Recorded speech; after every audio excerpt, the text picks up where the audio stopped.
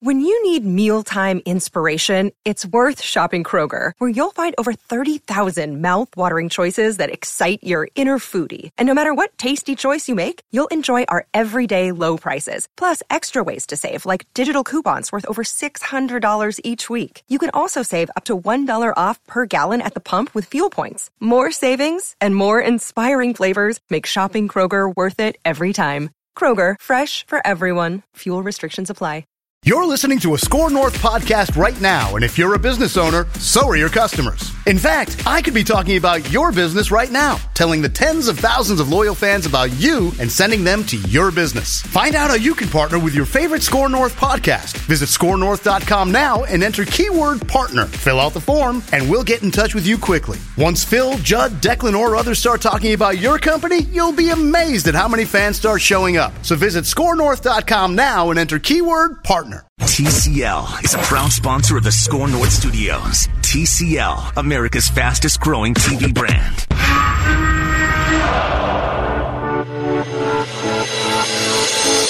It's Purple Daily. Yeah, it'll be the same system. Obviously, he's going to have a new offensive coordinator. It'll be the fifth one in 5 years, I think he told me yesterday. So, or at least voice in his ear, on game day. But so, I mean, there's nothing I can do about that. But I think it's important not just for Kirk, but for the entire offense to have the same system, the same calls and things like that, so that they come in here on day one. It's not completely foreign to them. We got a lot of work to do. That's what the off season's for. That's what the spring's for. So we just gotta get back to it.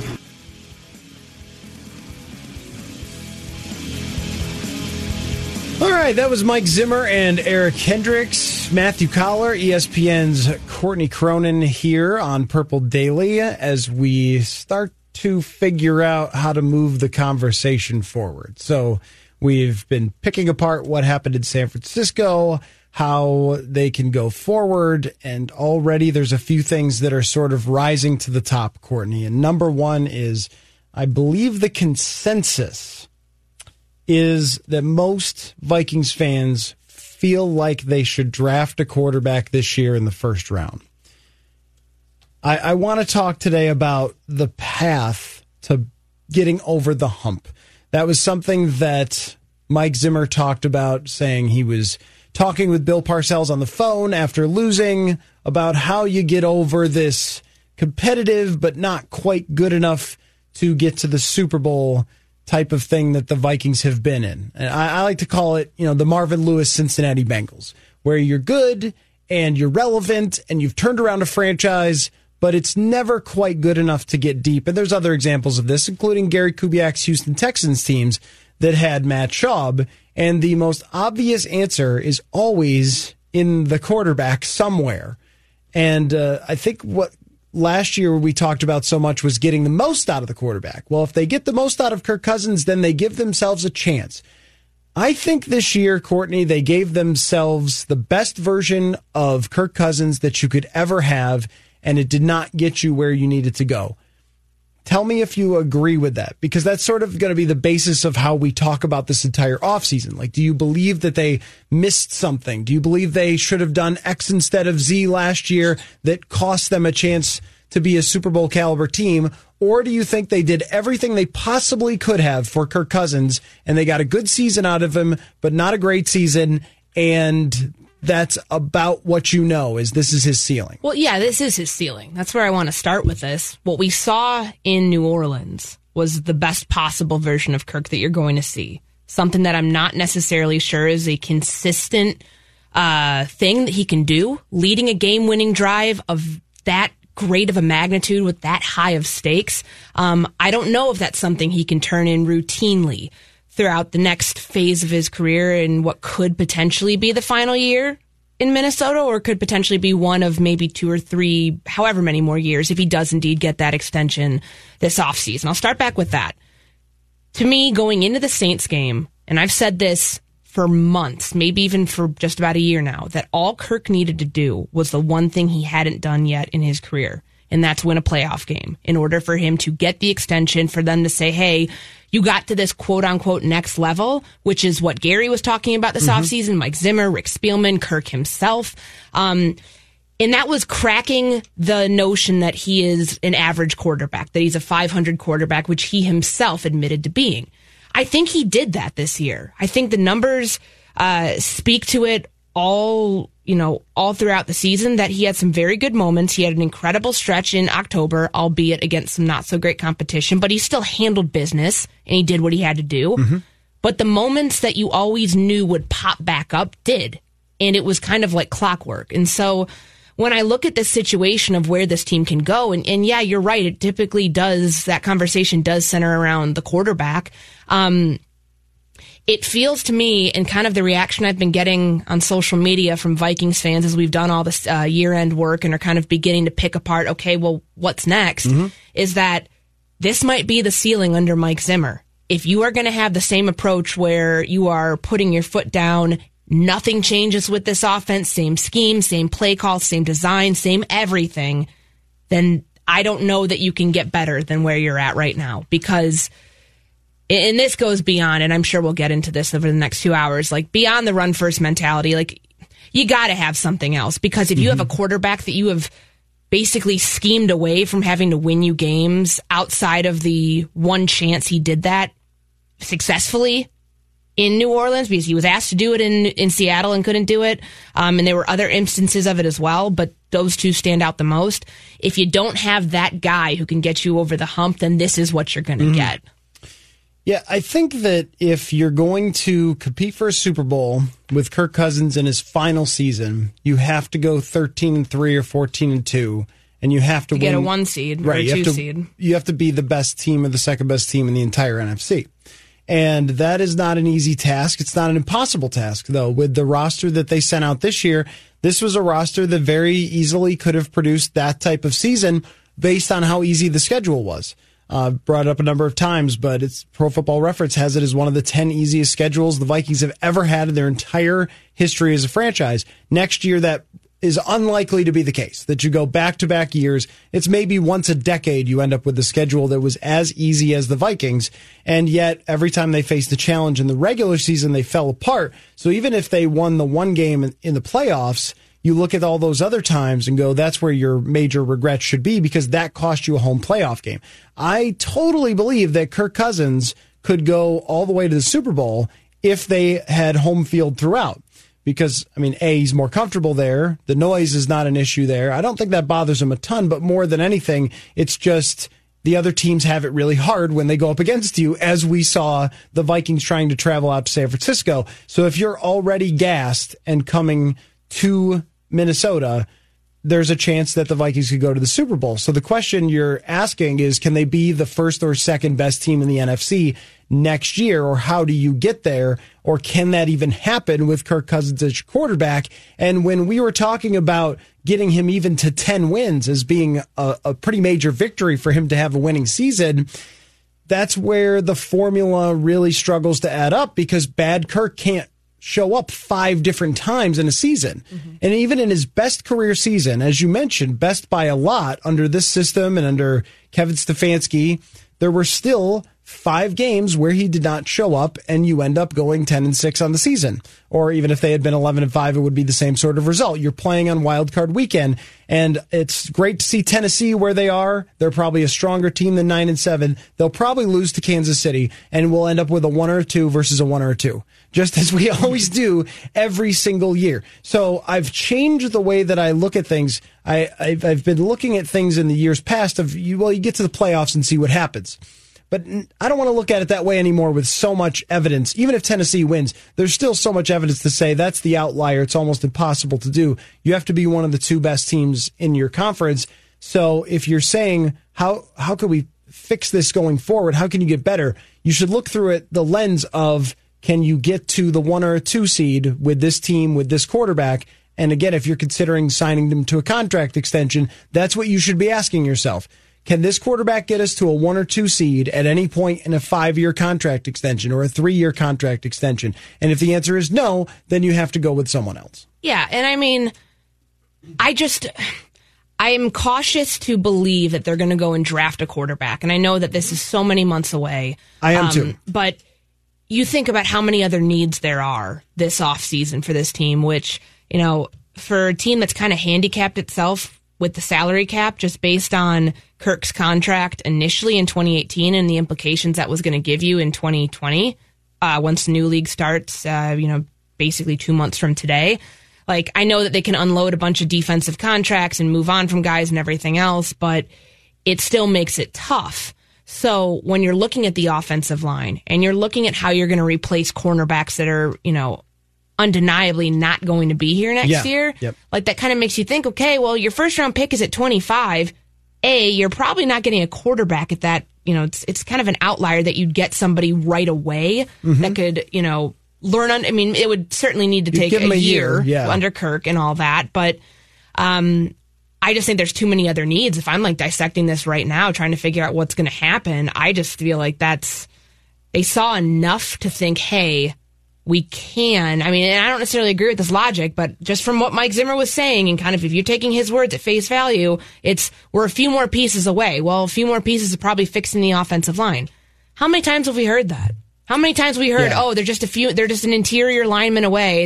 It's hard. It's very hard. I know people say quarterback is the hardest position to evaluate as a scout. I think offensive line is either 1A or 1B there, because the offensive line got better this year because the scheme made it look better. The personnel didn't get better. I really don't believe that. And, just with where this team's at right now, I just don't know how you can expect them to be more than where they were. Like, the ceiling becomes a 1-win playoff team in the wild card round, and the reality probably looks like a 9-7 or an 8-8 team. It just feels like regression is inevitable with this team because it took so much for them to get there at this point in 2019, that if you're saying you're not going to change anything, then this is what you should expect year in and year out. Yeah, that you're probably looking at this being as good as you can be with this coach and this quarterback and this current structure and this current system and offense. And you could say, well, yeah, but they were right there in a couple of the games. Well, that's kind of the point, is that it's always been with Cousins. Well, yeah, you're always there in the games and you don't always come away with them. It was the same in 2018 with Cousins, where there were a number of different opportunities to get over the top there. I agree with you that the odds do not speak to them drafting a quarterback this year. If anything, with people's jobs still on the line, which even though they'll sign the coach and GM to a contract extension, their jobs are on the line next year. All that hot seat talk that you reported on and this show talked about a lot with Mike Zimmer, it was all real from ownership. If they had gotten beat by 30 points in New Orleans, we would have been talking about a coaching search. I truly believe that. So this changed everything for a week that they won in New Orleans, but we went right back to, well, if you don't get them over the hump and if you don't appear in a Super Bowl and so forth at some point, then they'll move on, just like every other ownership moves on from every coach. So if you're looking at it through that lens and you're Mike Zimmer, you want a cornerback and not a quarterback drafted in the first round, because you want to be able to plug somebody right into a spot there. Or because you don't have the money to spend like crazy on whoever the number one free agent cornerback is going to be out there.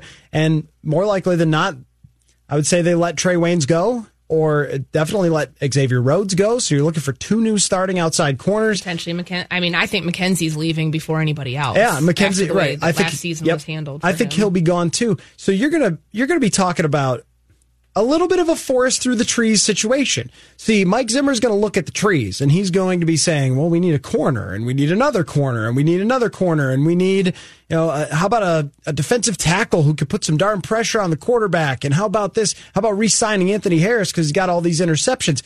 But the trees, the forest, is, hey, can you really win with this quarterback, or has he kind of put a cap on where you can go? And he's Alex Smith in that way, I think, where he's good and very good sometimes, great, but probably puts a cap on where you can go. So is Mike Zimmer involved then in this draft the same way he has been before? I think so. I think he'd have to be. I don't think he wants to be a coach who doesn't have control over the roster, or at least what he believes is control over the roster and making some of those personnel decisions. But the way I think you have to look at it is, quarterback is just not the priority right now. in terms of what you're going to draft for. I mean, you're not going to be tanking for Trevor next year, but you might be in position to get, I don't know why I'm so skeptical right now. Maybe it's just because it's the end of the season. It's kind of the fatigue of it. Maybe I need to go on a break like Mike Zimmer's giving his coaches for the week and then reconvene and reevaluate. But I don't see this team as getting back to where they were this year next year. And I don't know if I believe it's just because of the quarterback or because of all the other deficiencies, but I think that they are going to be so up against it in the draft and picking where they are at 25 that you're not going to be able to have all of these immediate plug-and-play players that are going to be able to be that one or two pieces away that Mike Zimmer talked about in getting this team back to where it needs to be. Truthfully, I think you need a shakeup again, which sucks. I get it. That really is hard for a coaching staff. But to me, outside of Kirk, outside of the struggles on defense and all that happened, I think this scheme was good. Was it great? Probably not. Did it get you 13 play-action touchdown passes from Kirk? Yeah. You don't have to do that, though, necessarily through this exact thing.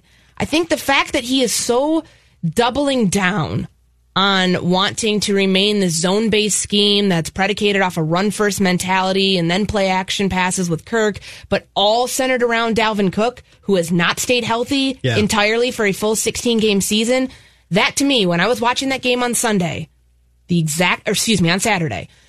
I go back to Green Bay. And then beyond that, I go back to what happened in the second half in Seattle. And then beyond that, I go back to what happened in Chicago and in Green Bay the first time. Yep. If you cannot break away from that mold, the best teams, yes, Tennessee has a run-first mentality. They also have Derek freaking Henry. And Ryan Tannehill has been playing like an MVP caliber quarterback since week 7. If you start in week 1, they're a 13-3 team. Yeah. Facts. Yeah. I don't want to hear it. And that's my issue. That the scheme they have themselves here and the fact that they are so chained to it makes them set themselves up for failure going into next year. That's why it's going to be an 8-8 or 9-7 season next year. Not just on Kirk, not just on a regressing defense that they're going to be trying to piecemeal and potentially build out through the draft that might not be able to be ready to where they were at a few years ago to get back there. It's the scheme itself. And that's what terrifies me when I look at this offensive coordinator search and what they're potentially going to do, because I don't think that running this exact same system is going to get you beyond the ceiling of where you were at this year. See, I think that whether you run this system or John DeFilippo comes back and puts in the spread offense again, or whether Bill Walsh rises up from the grave and drops down here with Joe Montana to help Kirk Cousins. I get it. I mean, you're going to end up with probably the same quarterback. results. Yeah, right, that's true. But and they had to do everything they could to put Cousins in a bubble. Let's call it the play-action bubble, to where it was so reliant on play-action shots down the field because he can't be a straight drop quarterback. And when I see on Twitter, and I appreciate these comments about the offensive line and need to improve it, and I do not disagree. I really don't. I don't disagree that it was a problem, the problem, as usual, that they couldn't protect Kirk. But when you have a guy who has never really been capable of being out of the shotgun and just taking the snap and making plays, or straight drop back, like at some point in the playoffs that you have to win a game that way, because it's not going to be handed to you. Guess what? The other team's good at football. Like, well, they just had a good defensive line. All right, let's find all the crappy defensive lines in the playoffs. Like sorry, those ones don't get there. But I do think, just to interrupt there, like the same issues that popped up last year, like the Mike Zimmer was kind of frank about it, that the scheme helped the offensive line. Yeah, they're going one way and Kirk's going the other. Yeah, it did. But there's just only so many times you can do that. Kirk out of the shotgun this year, I looked at these stats the other day because I was curious. He had a 53 total QBR out of the shotgun. That's 17th in the NFL, so kind of meh. Like not great. Yep. But he took 223 snaps.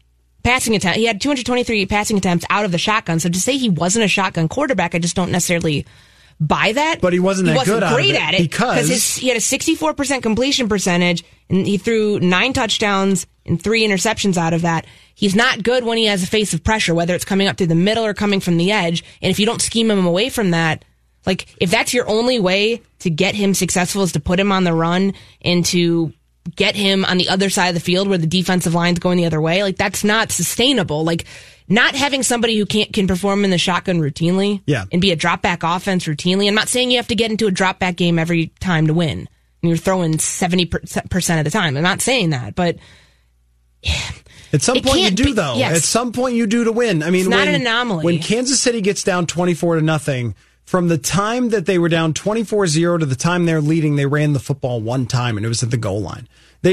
And there was no play action. It was your quarterback has to take snaps and make plays. That's the only way to win. When you get down in San Francisco 17-10, the only way to win is probably going to be a shotgun, take the snap, throw the ball type of thing. And that's where, Tom Brady over his career was so excellent, was taking the snap, diagnosing where he needed to go, get rid of the ball, throw it accurately. Cousins too often has this hesitation in his game that has always exists, this slight tick slower than other quarterbacks getting the ball out there, and that's where he makes his offensive line worse. And we always focus on, well, this guy wasn't perfect, and this guy wasn't perfect, and this guy wasn't perfect, and then you ask, well, who's on the Kansas City offensive line? Mitchell Schwartz, their right tackle, is fantastic, but I mean, it's not Orlando Pace and Will Shields and Darmani Dawson, and it's not like the 92 Cowboys offensive line. It's a good offensive line, probably better than the Vikings, but it's a quarterback who can make plays, and it's a quarterback who can thrive in that atmosphere that usually takes it to win. And that's why you ask, is there any formula where you can put together enough players and enough talent around Kirk Cousins and enough system and enough scheme and enough trickery and everything else to actually win? And with the contract that he has, I say there isn't. If he did not have that contract, I would say possibly. But you're asking for perfection, Matthew. That's what it has to be to win with Cousins. It has to be absolutely perfect. And it was as close as it'll ever get this year. And I agree with that. So it's like, where do you go from here? People, I love that, we're getting a bunch of good answers right now, because I was asking people on Twitter, and please keep sending these in, what your biggest concerns are for the offseason. But even if you do draft a quarterback, let's say they get one, I don't know, you could get a third rounder. I don't know if he'll ever pan out, but you could get a third rounder this year, maybe thinking, okay, for the backup option, or if you have to start grooming somebody, okay. But is he going to play in 2020? Probably not, because of the justification of a $30 million cap hit, roughly. It would be benching it's Cousins no matter what next year. Like that's... Yep. I don't know. I'm at a loss here, because it's like it's Cousins or it's not. Like that's it. Like, he is playing next year. He is the starting quarterback. That would be catastrophically awful optics to bench him next year. Oh, that's not going to happen. Yep. But it's also to expect that the quarterback play is going to all of a sudden get that much better because you're keeping the same scheme, I think is just kind of short-sighted. No, it's definitely not going to get better than it was this year. By every single metric across the board, this was Kirk Cousins' best season. And there's a reason why it's a career year, because it probably won't happen again. Mm-hmm. He could be good, but it probably won't be exactly the same. And when you have the cover band version of what Stefanski was doing, there's no guarantee that you're going to have the exact same success and the exact same chemistry with the play caller and with the quarterback. So I was looking at this, though, because you mentioned drafting quarterbacks, and I'll give this to you now, and then maybe after the break we can sort of talk about this. But if it were this year, they were drafting the third best quarterback in the draft, would that be something that you would like? And that would be sort of saying Joe Burrow is going to Cincinnati. Of course, and Tua is going to be gone. I don't know who the third best quarterback is. I mean, we'll find out through draft season, the combine, everything else. So it'd be the guy from Oregon, essentially. Maybe. Let's just go ahead and say that. I'm not a huge fan, but maybe. Let's just say. But just historically, I want to look at the third best quarterback that was drafted. And we could talk about sort of your odds. So I'm going to go through these. Let's start with 2008. Just a sort of arbitrary place that'll give us about, 9 or 10 of these. So Brian Brohm was the third quarterback, drafted behind Matt Ryan and Joe Flacco. Josh Freeman was the third quarterback in 2009 behind Matt Stafford and Mark Sanchez. Jimmy Clausen was the third quarterback drafted in 2010. It's not going well so far. Blaine Gabbert was the third quarterback in 2011. Again, it is not going so good. Now, Ryan Tannehill, who maybe if he wasn't coached by Adam Gase would have been a lot better. Jury's still out, I guess, on Ryan Tannehill, if he's really this good or not. 2012. But you take it. Yeah. Because he's going to get a massive extension anyways, because that's the same thing. You take it. When you see it, you take it. Even Dolphins, Ryan Tannehill, got them to the playoffs and is probably as good as Kirk or somewhere in that ballpark, like in that middle tier, but it wouldn't cost you anything. Mm-hmm. So, all right. So there's the first one. It took us a few years. There's the first one you'd take. Mike Glennon was the third quarterback in 2013, and let's pass on that one. Teddy Bridgewater in 2014. Of course, you would take that. In 2015, Garrett Grayson, third quarterback Who is off that? the board. I don't know. Play? He's somebody. Anywhere? Paxton Lynch in 2016. Yeah, Gary would nix that one. Deshaun Watson in 2017, but only because Ryan Pace is a hysterical fool. So there's one you'd take, 2017. 2018, Josh Allen. Of course, you should have taken Lamar Jackson.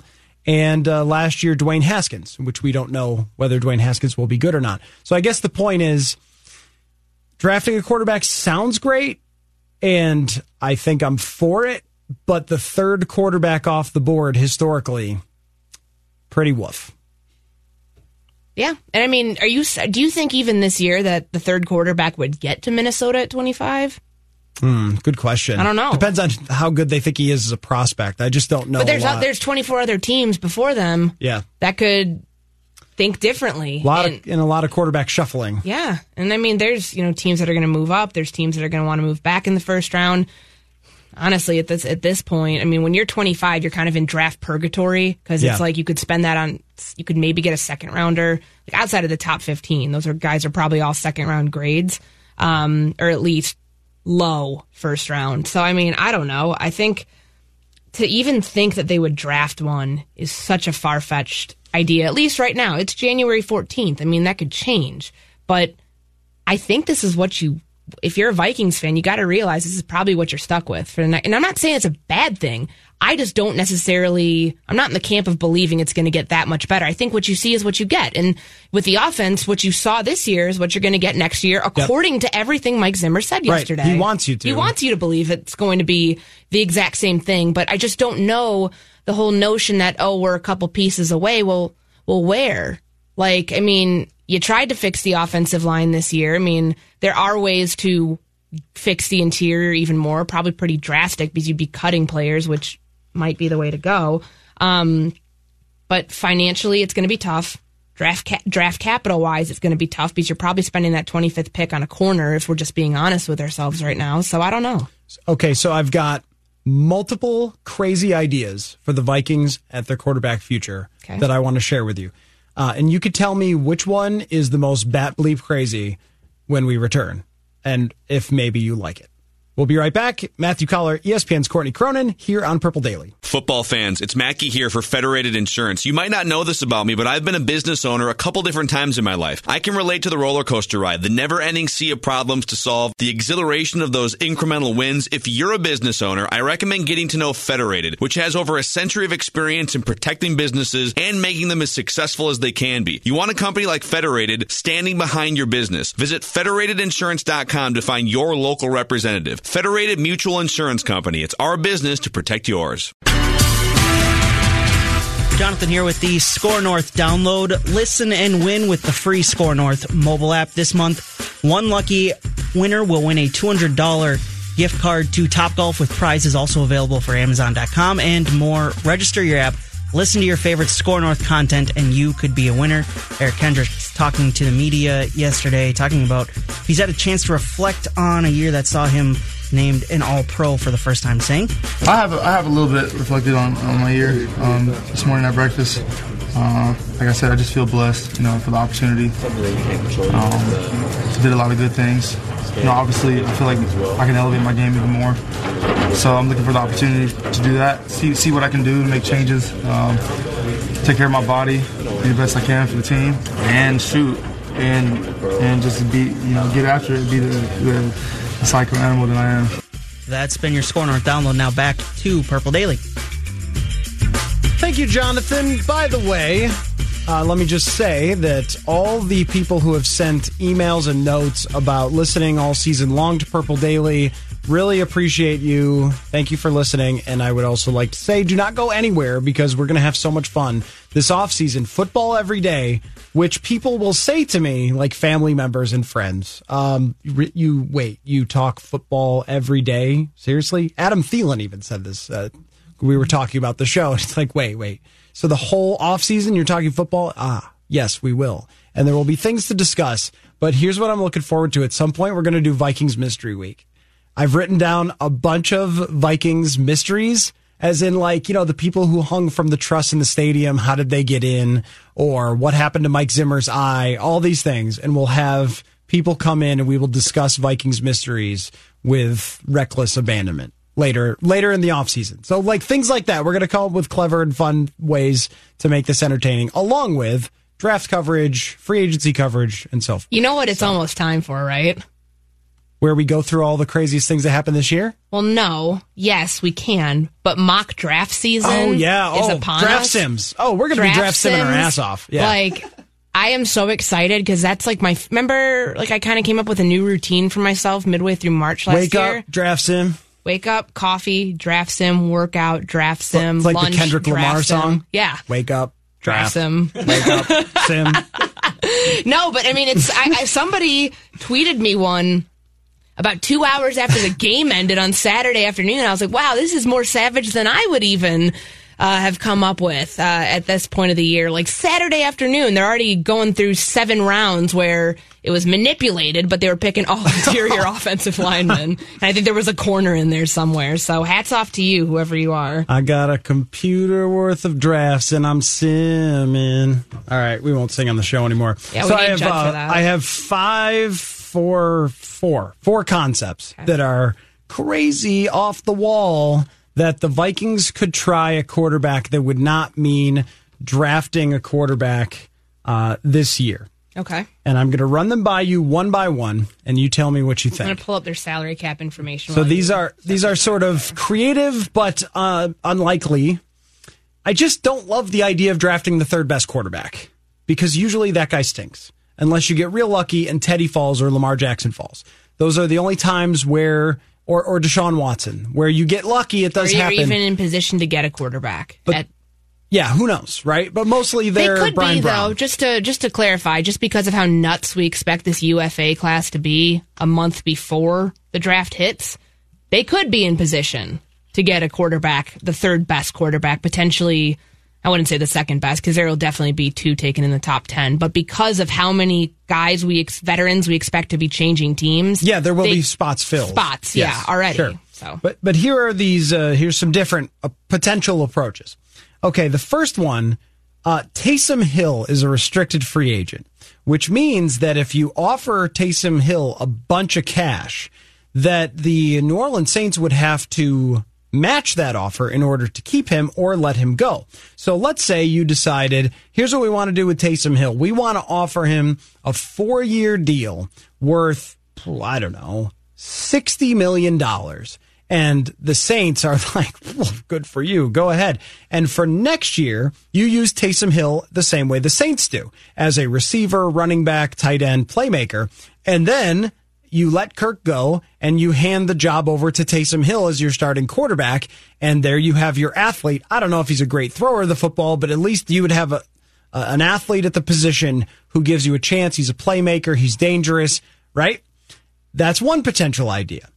You're smiling at me as if you think it is ridiculous. No, do I need to react to each of these as you say them? I think you do. So why don't you react to the idea of paying Taysom Hill a bleep ton of money to come here and be a weapon for this year and then make him the starting quarterback the next year? So I'll go ahead and I'll indulge your crazy here. That's fine. That's the whole point. If you don't, I just sit here and be crazy for 20 more minutes. There's your slot receiver. So he could be your number 3. There's your backup running back. You can mix in different packages. He could be your third down back. He could be whatever you want. Scat back. He could be your H back. He could be whatever you want. And then you say he can't throw. Well, I'm pretty sure that he broke that game open was it, the first half with that insane 50-yard bomb that he threw to set up that touchdown. Which Twitter told me he didn't lead the guy enough. Okay. You got to be kidding me. If you're signing him with the true thought that he could fulfill as many roles as he had in New Orleans and that you would use him in this offense the same way, why not? Because there's your backup quarterback, there's your number 3 receiver, there's your backup /scat back / whatever else in the backfield. I believe you included H-back as well. H-back, sure, why not? Definitely. Yeah, go for it. Can you play tight end too? Okay, sure. Backup, he could be 3 tight end. You don't need Tyler Conklin anymore. You can move on from his salary. So that's a little crazy because you have to believe that Taysom Hill could be a good quarterback after. But if he's not, then you probably lose a bunch of games. Yeah. And right, you draft one the next year anyway. So I like it, because next year you have to try to win.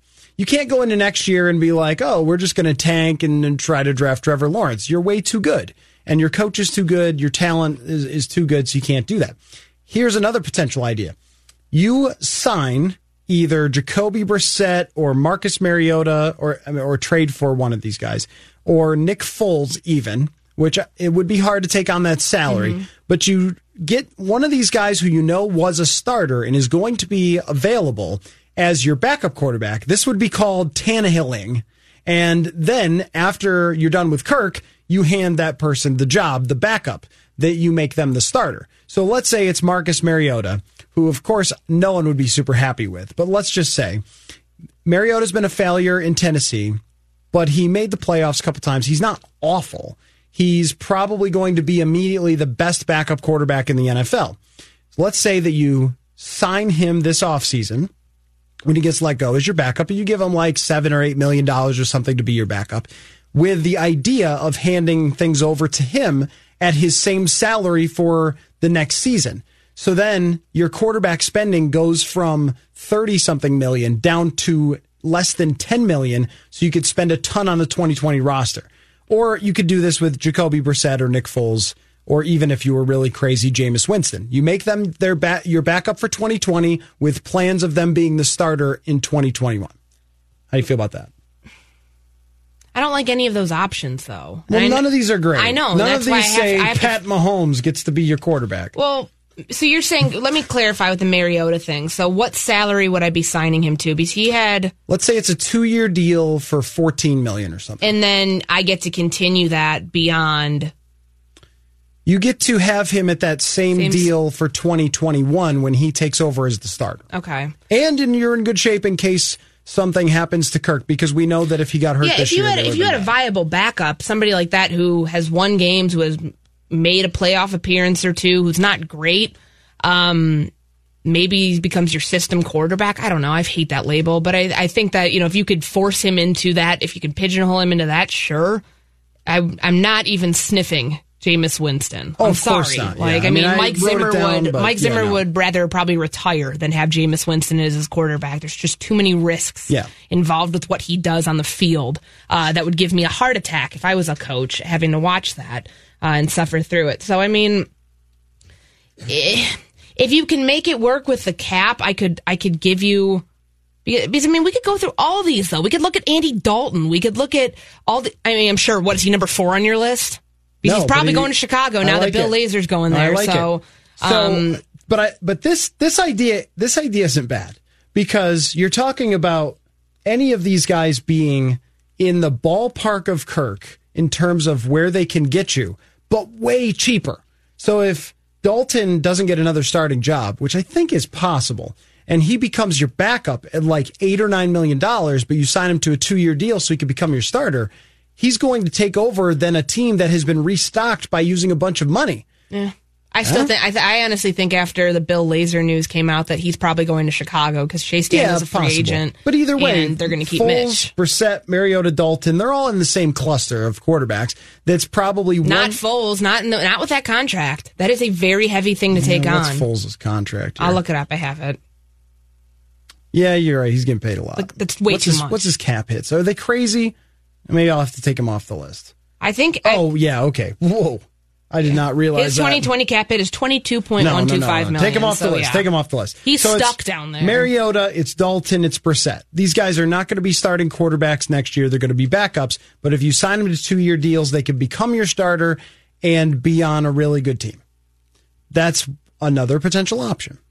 My next one is to trade Dalvin Cook and other stuff to get Tua. What is other stuff? Probably your first-round draft pick, and probably your second-round draft pick, and probably your second-round draft pick from the following season. Oh, my goodness. Rick Spielman's not some... I'm just going off history. I'm not trying to rain on your parade here, but I'm also looking at realistically knowing how this general manager operates. We've never really seen him in draft mode do anything, at least not in current years, do anything current years. I'm talking about the last 5 years. Do anything so absurd. I'm not talking about reaching for Christian Ponder. That's not current years. That was a long time ago. What about the 3 first-rounder year? Harry and... That's not really current, though, still. I'm still talking about the last 5 years. Floyd and Cordell Patterson. That was 2012, right? 11, 12? 13? Okay. Yeah. Maybe. But, like, that's just not his MO. And he's drafting for his job right now. Because I still think that there's a little bit of skepticism based on, Kirk is going to be tied to him forever in this franchise. And, getting it right might not be trading away all of your draft capital for the next 2 years, at least your high draft capital, to go get a quarterback who's coming off of a hip injury. I don't know about that. So Dalvin, 25th. You don't trade away your best offensive player. What have we learned throughout this playoffs? He's running back, though. He is the best player on this offense. If he goes, you get Green Bay every single week, and they're a 3-13 team. Okay, but does anything matter outside the quarterback, though? I mean, not really. I just don't think that you're going to do that. I mean, granted, he is in line for an extension. If maybe they don't think that they want to pay him, if there's like some arguments from both sides and they find out, hey, he's going to hold out and we don't want to deal with this, that maybe they would. But if I'm looking at this and it's kind of in a sweet spot, I don't think they're trading Dalvin Cook. So I'm going to nix that one. Well, it's not whether you think they would do these. It's whether you think that they were a good idea. I told you just to react. No, I am reacting. I am reacting. I don't think it's a good idea. No. Move on. Number 4. I think it's a great idea.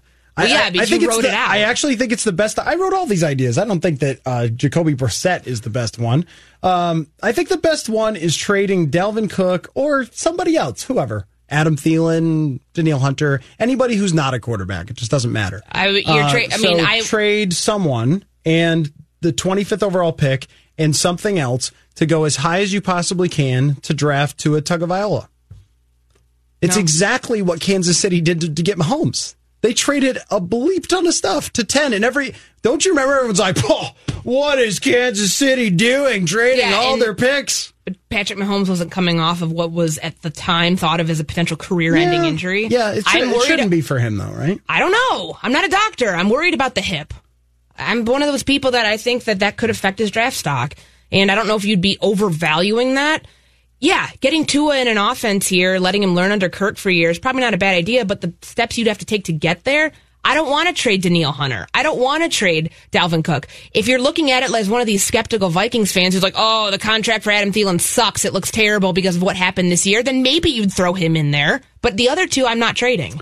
Yeah. I think a defensive end just doesn't matter in comparison to a quarterback. Once in a generation defensive end who's barely once in a generation, barely at the prime of his career. There's 15 players as good as Danielle Hunter in the NFL. Not doing it. Let's go on to number 4 before I lose my mind. There seriously are at least a dozen other defensive ends who get double-digit sacks and all sorts of pressures, and when they play on the opposite side of a guy who's better, and who are not on the same team-friendly deal, the bargain that they got Danielle Hunter for. My point is just that Mike Zimmer developed a Danielle Hunter and they drafted one, but we don't think you could ever find one again? Afadi Adenabo has 6 or 7 sacks just last year as a fill-in guy.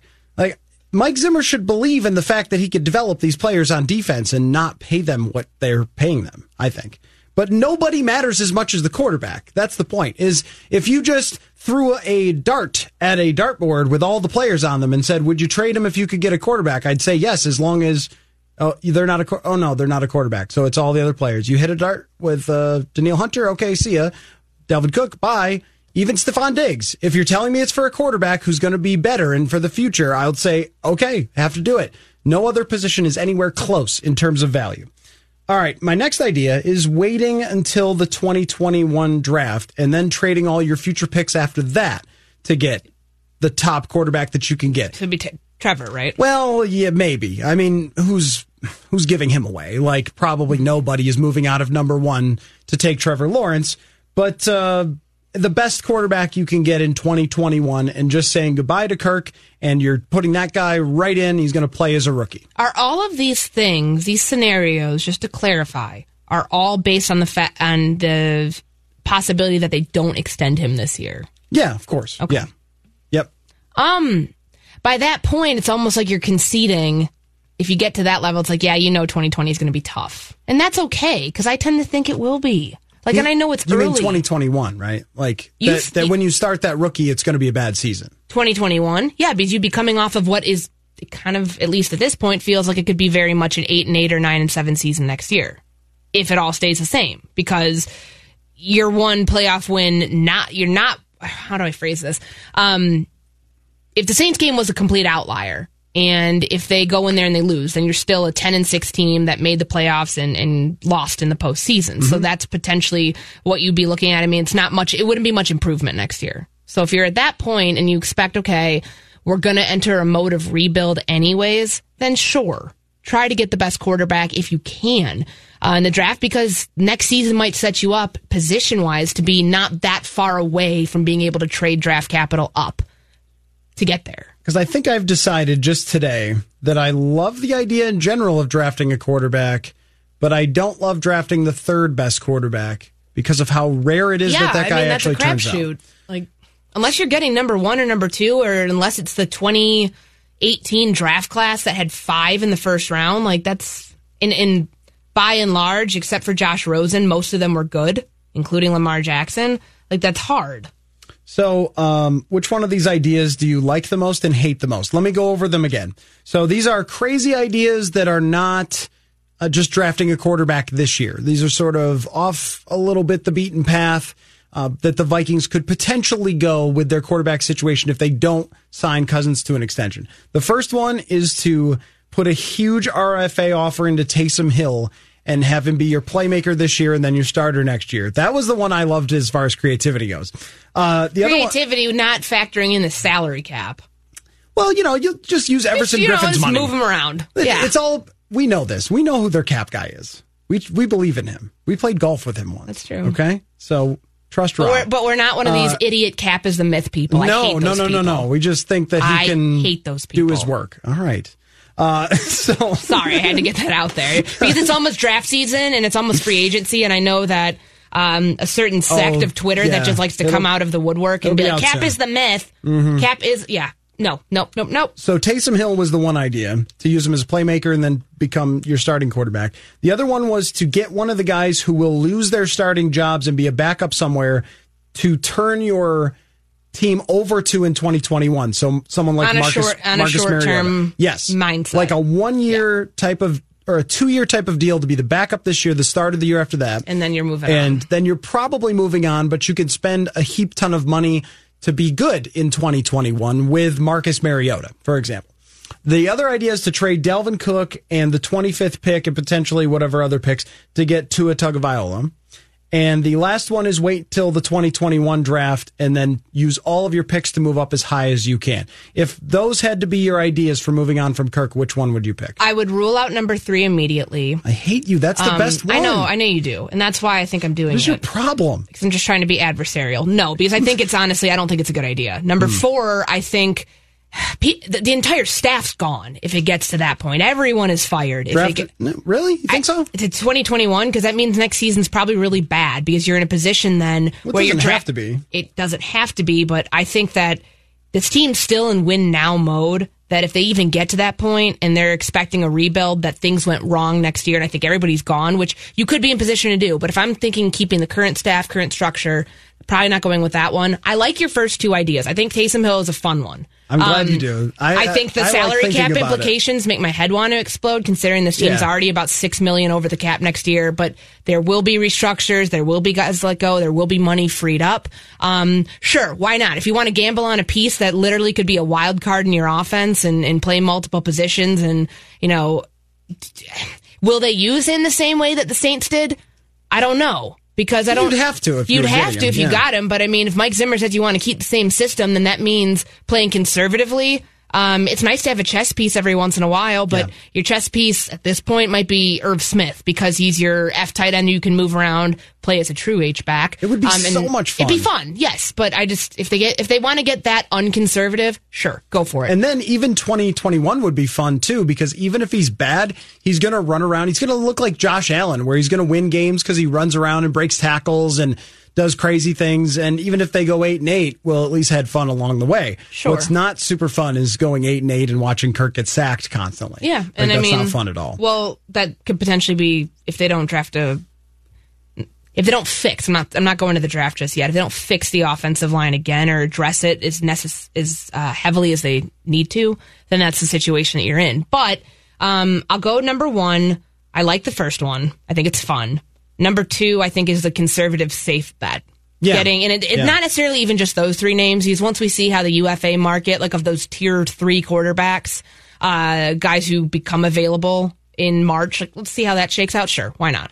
Mariota is an interesting idea because he had a 3-year stretch with Tennessee where he's kind of in the Cousins ballpark of going 9-7 or going 8-8 or somewhere in that range with a team that wasn't particularly good. And then they get really good and bench him for Ryan Tannehill. Tannehill's been unbelievable. I'm not saying that I think Mariota is good. I'm only saying that it would be interesting as far as ideas go to have 2021 be someone like him who you're trying to find a Tannehill. You're trying to find a guy where it didn't work out in the first location and it does in the second location. Or if it doesn't, then you're probably terrible and then you draft the next quarterback after that. But at least it gives you one of those opportunities to have a very low spending on your quarterback situation so you can add a bunch of other free agents and spend all the way to the cap and give Marcus Mariota this fantastic team to work with. I mean, that's what they've really done with Tannehill. They've given him the right system, but also they've given him a really, really great team. The running game, the offensive line, the defense, all those things are super good. And that's pretty much why they're here now. And also, you just get one game in the playoffs and sometimes life is weird and they end up winning that game. But that's not a crazy idea. It would not sell the most tickets, but it's not the wildest idea to have that little bit of a bridge if you don't like what you could draft now.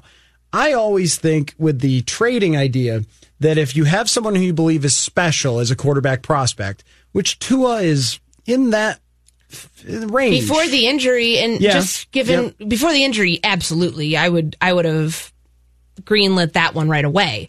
I don't know. Totally I'm just fair a little to hesitate skeptical because on of the it. injury. Sure, yep, totally. I know. I'm really excited. That's why for the next 2 months, because you're getting all these draft nicks who get intel from scouts, from people who see them, from all of the the senior bowl and pro days, all of that, all the measurables, all the interviews, combine, etc. Then we're going to find out truly how people feel. So that's why I have pause on it. Yeah. He could very well be fine. If the hip is okay, though, then you're all right with idea number 3? I would be, no, because I'm not trading Dalvin Cook and I'm not trading Danielle Hunter. So you have to find another way to get Tua because it's not happening in my book. Danielle Hunter's harder to trade, but I'd still do it. Dalvin Cook is easy to trade for me. As much as I think he's a top 3 running back in the entire NFL, looking at what you'll probably have to pay him, how much salary cap space that's going to take up, what his backup did this year, what other running backs do when you draft them. I mean, Cook came in and was amazing right away. Can you draft another guy in the second round this year or the third round this year who could come in and be good? Probably. There's all sorts of great running back prospects every year. So yeah, but we made this argument. I remember walking up the stairs last week at TCO just about the thought that you cannot just say plug and play and it be that seamless. He's not going to mean as much to winning as Tua Tagovailoa would. Not even anywhere in the same stratosphere.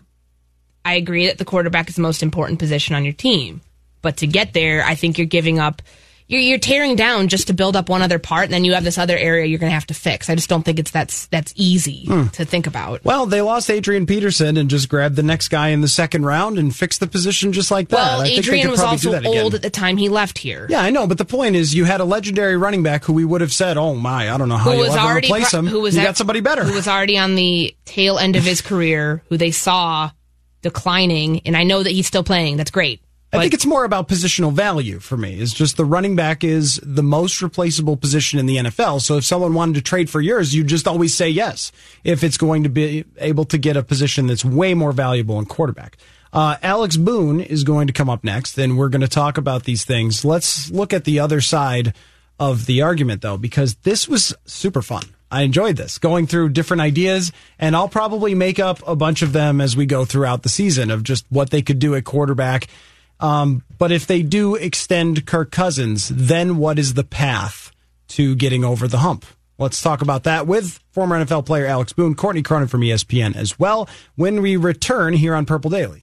Hey everyone, it's Phil Mackey here, and a little over 2 years ago, my mom died way too young at the hands of a rare blood cancer. She left me with 2 pieces of advice: be a good person and give back. So my mission is to help erase blood cancers from the planet, and I would love your help, Score North listeners, because on February 15th, we are participating in the Big Climb Minneapolis. 53 stories of stair climbing, downtown Minneapolis, proceeds benefiting the Leukemia and Lymphoma Society of Minnesota.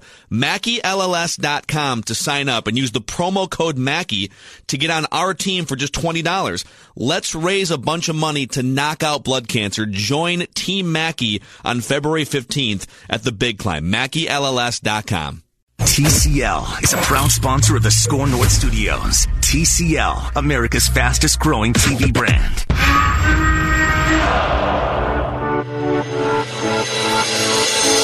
It's Purple Daily. First of all, like I said a couple weeks ago when we was talking about this, I love these players, this organization. The owners have been outstanding to me. So I believe that there'll be conversations here in the near future, and whatever happens, I'm happy with it.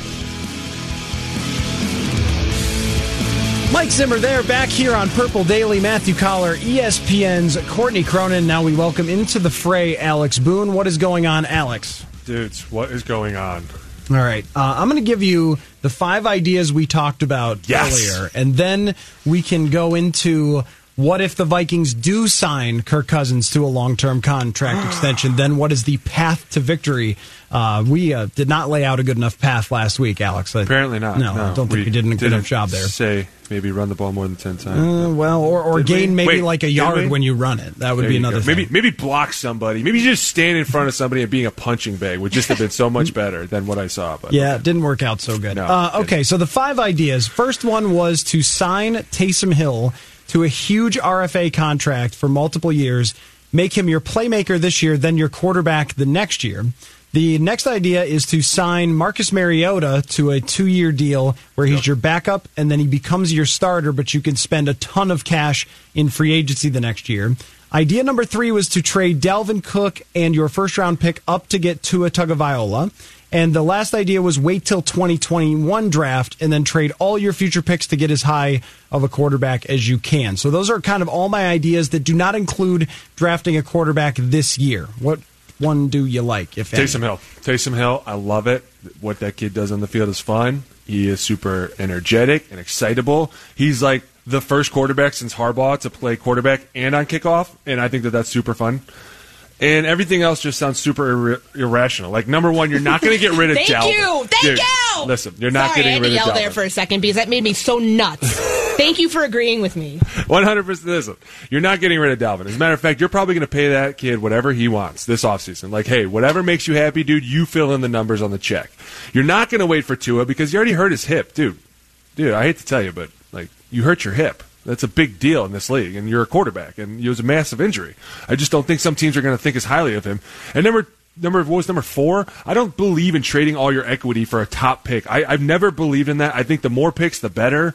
I think that sometimes if there's somebody that goes, look at all these quarterbacks that are going early nowadays. They're not the best at times. They're just, people have different opinions, and I think that you don't have to trade everything you want to jump up there. So I think if you're going to go in for something, I like the Taysom Hill idea. I think that's incredible because it's the most fun by far. Yeah, because he adds another level to your offense. It's like, oh my God, he's on the field. What are they going to do now? Like, you could literally do whatever you want with him, and it would just scare a bunch of defenses because they don't know what you're thinking. And he can throw it, he can run it, he can hit you, like he can crack you. Like, dude, that's fun to play with. I love it. I agree that I think Taysom would be the best option because you're not just paying him to play quarterback. You could use him in a number of different packages offensively. I mean, he could play wide receiver. He could be in the slot. He could be running back. He could do a lot of different things.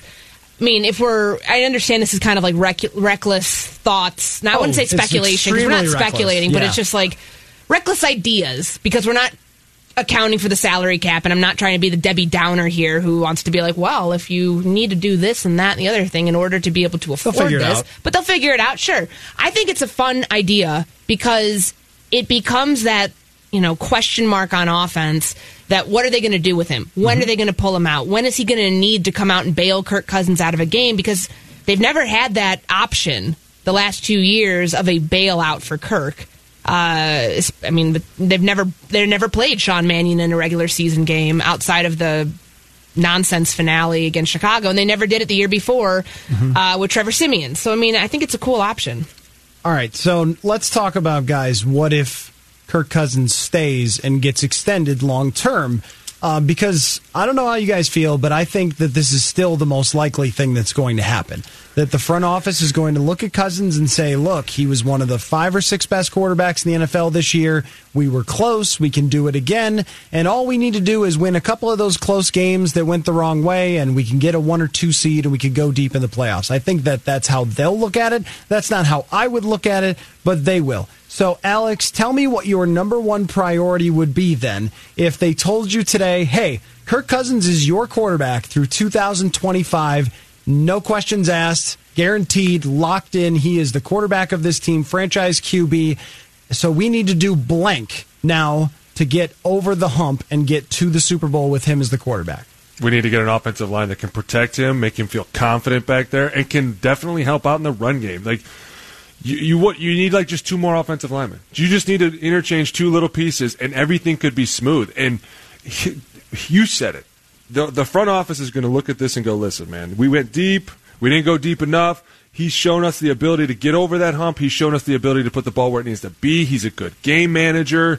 The guys are starting to come around to him, it seems like. Like, why are we going to start from scratch again when we're just kind of making hay here? And I think that when they look at that, they go, well, what do we need to do? We have Dalvin. We obviously have Diggs and Thielen. We have Rudolph. We have Irv. We got all those pieces. We're just not protecting him enough. We're not keeping him upright. The minute he gets hit, everything's scattered, and he's kind of all over the place. And then the offensive line starts to kind of turn all over the place. I mean, do you look at this last game? Dude, Brian O'Neill gave up a sack. That has not happened yet. Like, these dudes were good. But the problem was they just kept laying it on him relentlessly. When you can't get up or catch a breath or stand up straight, like, that just changes the whole game. And that's why you look at that game plan and you're like, dude, that was definitely not what they were trying to do at the beginning of the game. Well, where do you start then? Because this has been the topic of conversation going into the draft for the last few seasons, and every time they address it, it feels like whack-a-mole. Like, you get Brian O'Neill in the second round. Yeah, fantastic. I mean, but that was kind of the question mark at that time. Right. Is he going to pan out? Is he a converted tight end that's going to take another year? And that was great. It worked. And then this year, it's, oh, man, number 18. Get Garrett Bradbury, plug and play, expecting that much out of a center who struggled. I mean, he had a rough year, and I don't know if I can necessarily blame him. He was undersized in a scheme that's supposed to be to his strengths, but he's going against really good interior defensive linemen, so of course he's going to be exposed that way. So it feels like for every one that they fix, there's always another one that falls by the wayside. So I'm asking, like, what do you do? If you say they need 2 different offensive linemen that are not currently playing right now, and Mike Zimmer is talking about redshirting guys, so maybe Drew Samia is the answer, and we didn't see it because they decided to use the college route and redshirt him, allegedly. Which positions do you fix first, if it's up to you? Outside of left guard, because we all know that that's number 1. Well, that would be it has to be one of the guard spots. I think when you're looking at it, you're like, okay, Brian's great. Garrett obviously can't go anywhere. He's young. He's a first-round pick. We're going to develop him. And I'm not giving up on him either. I don't think they should either. I think they need to be like, listen, dude, you need to, number 1, beef the hell up. Like, dude, we're in the North, okay? We're not here to just play patty cake. Like, we're here to be big boys, so you need to gain some weight and get tough. But you need to put somebody next to him that's not afraid to kick a dude in the face. That is where people find confidence. It's not the guy himself, it's the guys around him that are like, dude, are you coming with us or what? Like, this train is leaving, and you're either coming with us or you can fall by the wayside. That's when guys start getting on. You look at these teams, like, I'll give you the best example. New Orleans back in the day were a lot like this, right? Like, they had some good tackles. They had 2 phenomenal guards, Carl Nix and Jahari Evans. And then they had the old center, Jonathan Goodwin, in the middle. And Johnny wasn't really good for much, but his brain was impressive.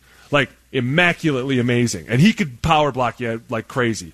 But you put 2 guards next to a center like that, dude, and watch how this transforms things. Because those 2 guys are going to give him the confidence. They're the ones that set the tempo for him. They're the ones that always help the center. The tackles don't help the center. The guards do. So you get 2 big dudes in there. Then, like you said, the Drew that they redshirted, he's a big boy. Put him in there. If he's tough as nails, that stuff starts to wear off. The problem is when you put Elflein, a failed center at guard, next to a center that's probably not ready to play in the NFL, next to a super old center, or a super guard, you're like, well, who's going to be the leader in the interior? Like, who's leading the core right now? Nobody is. You need to find one guy that's going to help Garrett step up, and not only that, could help the left tackle step up too. So I guess I can't help but think, what is the cost and what is the value that they would get out of trying to improve the offensive line? Or what I mean by that is, what do you lose because of it, and how much is it actually worth? So when I'm looking at how they produced on offense this year, they end up being the 8th best offense in the NFL in scoring, which is pretty darn good. And with Kirk Cousins, he has the best year of his career across the board. Now, we know that there were some weaknesses, but also if you overpay for offensive linemen in free agency, sometimes that doesn't work out very well. In fact, oftentimes it doesn't work out really well. It worked out in Andrew Whitworth's case with Los Angeles, and maybe Roger Saffold's this year, but it's usually one per year works out, and the rest of them sort of end up being okay or disappointing or whatever else. So in a very tricky cap situation, which it's always going to be with Kirk Cousins as your quarterback, Courtney, how do you solve the puzzle here of trying to improve that and figuring out how many more points you're going to score because of it versus filling the gaping holes in a lot of other positions, including in the secondary? Well, as Mike Zimmer said yesterday, just when talking about this is a young man's game, that alludes to what's going to happen this offseason in cutting the fat away from the salary cap and trying to trim as much as you can to be able to give yourself flexibility that you just don't have right now as it stands on January 14th, projecting ahead 2 months to free agency. So that means you're taking these high cap hits from probably Xavier Rhodes, probably Everson Griffin's last season here, probably maybe Riley Reif. I don't know. People were arguing with me when I thought, hey, okay, maybe to me, there's bigger issues to solve than your left tackle spot right now within the interior, which is why it was fine. It wasn't great. It was average grits. Like, that's what I thought of Riley Reif this year. So, I mean, I was okay keeping him, but you have a lot of other players on defense who you can move on from or restructure or just try to get the money to be active in free agency and not try to get a tier, a second wave free agent guard like you did in Josh Klein, and you guaranteed him quite a bit of money for what he was worth. So if you're asking how do I fix it that way, that's probably where I would go first, because I don't think you wait to the draft and say, okay, number 25, if you're looking at an offensive lineman at 25 overall, you probably could get him in the second or third round. I would spend that pick, which I'm shocked I'm even saying this, I would spend that pick on a cornerback right now. Yeah, no, I actually would too, because you don't have them. I mean, there's like no one who plays cornerback for this team right now. And you can get a good corner versus, I would pick a corner over a guard that I might be rolling the dice on to be a plug-and-play starter day one at 25. I think that's totally rational, don't you, Alex? Yeah, I think so too. I think the one thing, I like the fact that Drew's been here a year too. I'm curious to know more about him, and I think that's the one thing that we're all waiting to see is, like, you've been in the system now for a year. Obviously, things are going well at practice. Mike must like you, which means you're a tough, gritty dude. I mean, I'm with you. I think that there's a lot of question marks in terms of, like, who's coming back, what's going to happen. Like you said, Riley. Like, Riley's a really good point, because what do you do? Can you move on from a left tackle right now? Is Rashad Hill prepared to step into that role? And if not, like, then all of a sudden you're down more spots. So. But like, Rashad's such a conundrum to me, because he's so strong and he's so long and he's so good. If he just really thought about what he was doing out there, that kid could be dangerous. I just feel like he's always his ceiling is a backup, don't you think? Yeah, he's a swing tackle. I like him in that position. I do too, but you're right, though. There's so many question marks, and you can free up so much cap space, and that would make this so much. That paints a whole different picture moving forward. Well, that's the biggest question, Alex, is how do you go from good to great on the offensive line? And I'm sure that people would get upset if I called them a good offensive line, but I think that they were an average offensive line this year. They allowed the 6th fewest sacks this season, which was definitely schemed, but also, they had to work well within the scheme. And on the running game, they're one of the 5 or 6 best running teams in the entire NFL this year, helped by Dalvin Cook, who isn't helped by a good running back, but you have good run blockers up front. So going from terrible to average is not super hard. You sign a guy, you draft a guy, and then you're average. I think going from average to a great offensive line is extremely, extremely tough. And usually what it takes is finding, I don't know, David Bakhtiari or Jason Peters or whoever it might be, a superstar left tackle is the best way you can do it because that position is just more valuable. But then you have to ask, well, all right, how is that going to happen? Where is that? Where are you getting that guy? And it's usually only the top of the first round of the draft. And that's where I feel sort of stuck, Alex, when we talk about improving the offensive line, because even though you'll get better by putting somebody else in there instead of Pat Elflein, how much better is a bit of a question to me when you faced so many great defensive ends in the NFL. Yeah, I think that. Are you talking about the age? Like you're talking about a young player versus a veteran player? Well, I'm just talking about if you replace the left guard with someone, I don't know that the impact in total points over a season is massive. Or how you handle San Francisco this last weekend. I don't know if that's massive. I think a left tackle is the only position on the offensive line where that gain is super serious if you go from average to great at the position. Bro, that's nonsense. That's absolutely You're nonsense. No. I'm telling you right now, that's nonsense. Look at Indianapolis right now. I think you left guard bias here. One guy changed that whole team. And I get that. And he was a high draft pick, though. Yeah, he was a high draft pick, but he was worth it. Like, he was one of the guys that panned out. And a lot of people don't realize, too, that Gooch had a lot to do with that O-line. But look at Costanzo, dude. He had been up and down for years. And now, all of a sudden, you reinsert one cog. Yeah, I'm saying finding him is hard. It is, but it isn't. Like, a lot of guys show you what they are. People refuse to believe it. And sometimes what you need is just a tough guy in there, a mauler, a guy that's like, hey, man, we're going to circle the wagons around our center, and we're all going to protect him. And if nobody's in on this, then you can leave. Like, guys that just step up, aren't afraid to say things. I think you need a real leader on that O-line. I think Brian is truly the guy that they look at because obviously he's one of the better players on the O-line. And not only that, the dude is consistent week in and week out. But if you paired him with somebody else on the other side, like just a tough, gritty dude that could come in, like have some fun, make these guys cheery. It always seems like they're so stressed. And I agree with you. I think that they had a good year. But the problem for me as a pro is the same things that showed up week one in the pass pro showed up in the playoffs. Yes, people expose you too much to stupid things. When you lean on your pass set in week one and we're over here like, yo, stop leaning. And then you lean again in the playoffs. Like, how many times? 3 or 4?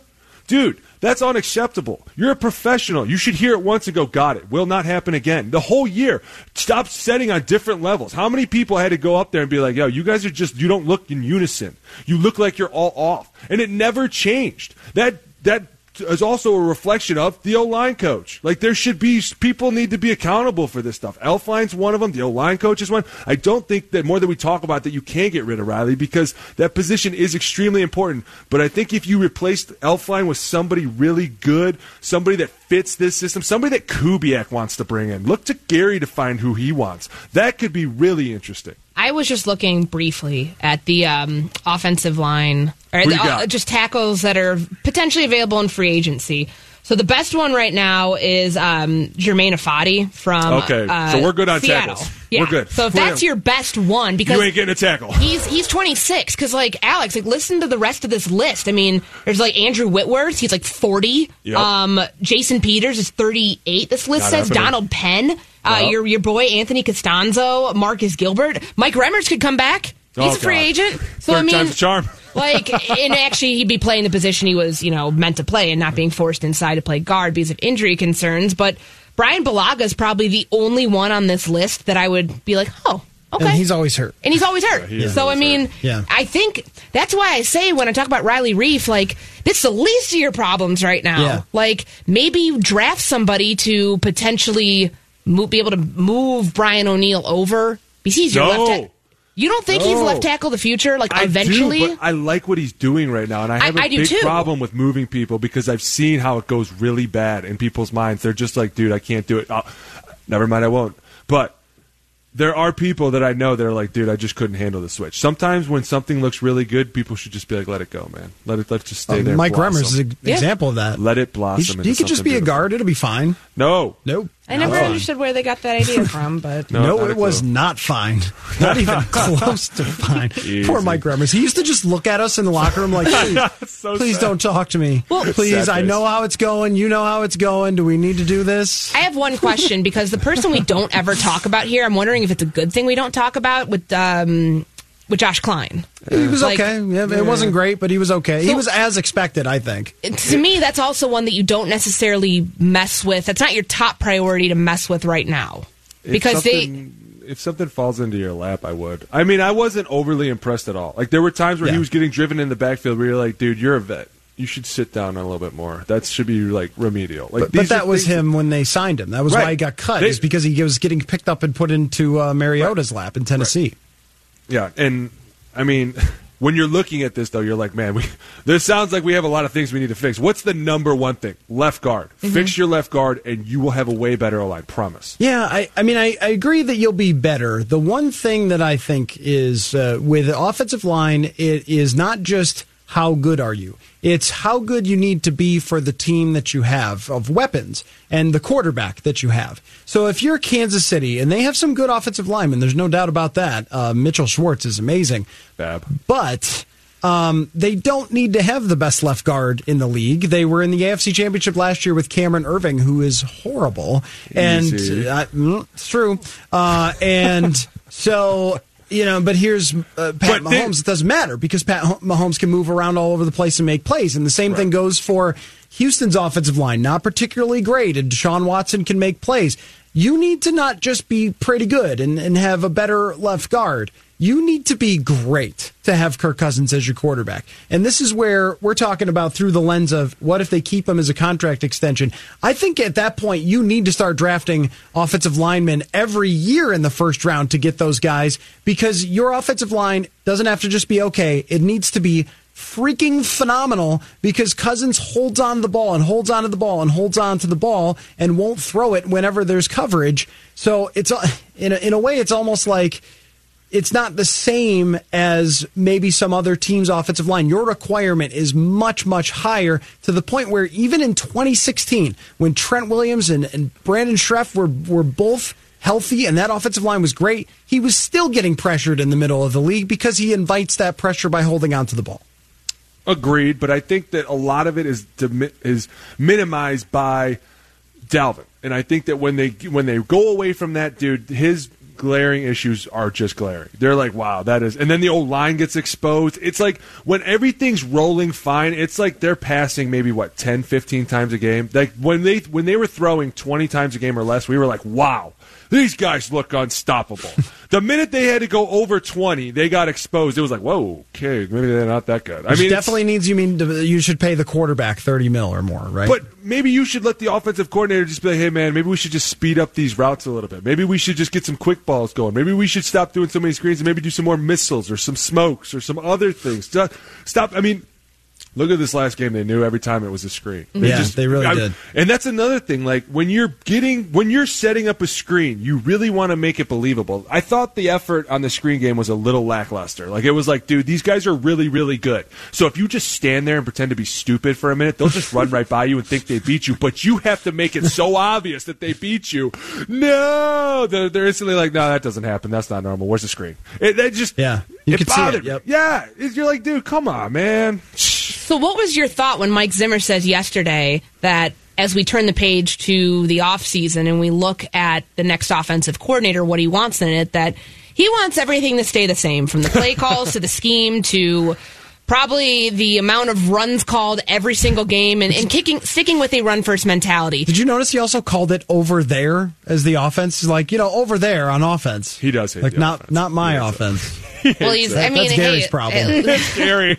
Well, I mean, to me, that's kind of the whole stagnation that we're dealing with here sets this team up for failure in 2020, because let's think about this in the basic terms. If you're not getting better, if you're staying the same, you're probably getting worse. Right. So the fact that he's saying, I like it, everything has to be the same, which truly it won't be. I mean, when different play callers have different styles, but if you're having somebody who's going to be effectively handicapped and handcuffed to what Mike Zimmer wants, whether it's going to be run the ball, run, pass, like in 5 yards and you gain 3 of them, I mean, that's a problem. But I don't think it's going to be fixed by a better offensive line. I think it will, but the play action has to go up. The ability to stick to the game plan is the most important thing. We talked about this before the game. Listen, they're going to stop you. Don't freak out. Just stick to the game plan. And it was like, okay, at first they did, and then it was like, oh my God, now we're hitting panic mode. You need to find an OC that's like, you know what, listen, number one, it's my offense. That's how we're going to roll. And he's going to start to find that eventually people aren't going to want the job because they're going to find out, like, listen, I want to be more innovative. He's going to be like, run the ball. You're right about that. I want to do this. Run the ball. Which is probably why we're getting Clint Kubiak, I think. Dude, it's probably why you're getting Rick Dennison, too. I mean, these are guys that are like, what do you want me to just run power and count? Big toe, we're good. Like, people that are like, I want to throw smokes and I want to do some razzle-dazzle. He's going to be like, keep it simple. It's like Pete Carroll. Keep it simple. Just run the ball and let the defense win the game. But not everyone's going to want to do that anymore. And I get that, like, we're getting back to this run-first league, which is super fun for some of us. But it does have to have a little bit of smoke and mirrors on it in order to make it believable, or else you just have what we did last game, and it's like 9 runs, 10 runs, and then all of a sudden we're just dropping back all day like we don't want to do this, but we have to. All right, let's take a break. Matthew Collar, Alex Boone, and Courtney Cronin here on Purple Daily. And when we return, people sent their off-season fears to Courtney on her Twitter, which maybe we need to get the voice thing back that we used, the whoa voice that we used a few weeks ago. For what reason, I can't remember. Dude, the ghost of playoff past and playoff future? Yeah, Dude, that was what? it. Yeah, that's right. Dude, that's how do you forget that? I just couldn't remember. By the way, we do a lot of shows. When did we stop the bells after Path to Victory? Because they didn't victory. I thought it was a great little thing. It was we were doing. Yeah, I mean, we'll bring it back. We'll bring it back. When we Path talk to Victory. When we talk to Path to Victory off-season version, then we'll make sure. There you go. Yeah, that's good. Now I'm fired up. That's good. All right, when we return, people's fears of the off-season. Mine is getting hit by a train. Number one on the list. Then we'll work down from there. When we return, Purple Daily on Score North. Score North download time. Jonathan here with the download. Destination Winter St. Paul featuring the Wells Fargo Winter Skate and the Securian Financial Superslide is open now through February 22nd over at CHS Field in St. Paul. The Wells Fargo Winter Skate opens daily at 11 a.m. and the Securian Financial Superslide is open Thursday through Sunday. For more information, visit scorenorth.com, keyword winter. Eric Kendricks talked to the media yesterday, was asked whether his defense played the best they could on Saturday. His obvious response: I mean, we put our hearts out there, man. The effort you can't question ever with us. But did we play our best? No. I mean, obviously we lost. He was also asked the question we asked at the beginning of the show, what it'll take for the Vikings to get over the hump. Here's what he said. We got a lot of work to do. That's what the off season's for, and that's what the spring's for. So we just got to get back to it. That's been your Score North download. Now back to Purple Daily. Thank you, Jonathan. Back here on Purple Daily for one more segment of 25 straight minutes of football talk. We do that only one break every hour. It's great. And exhausting, actually. So we hope you're listening, and we hope you like it. Everyone feels bad for you, Courtney. We'll be all right.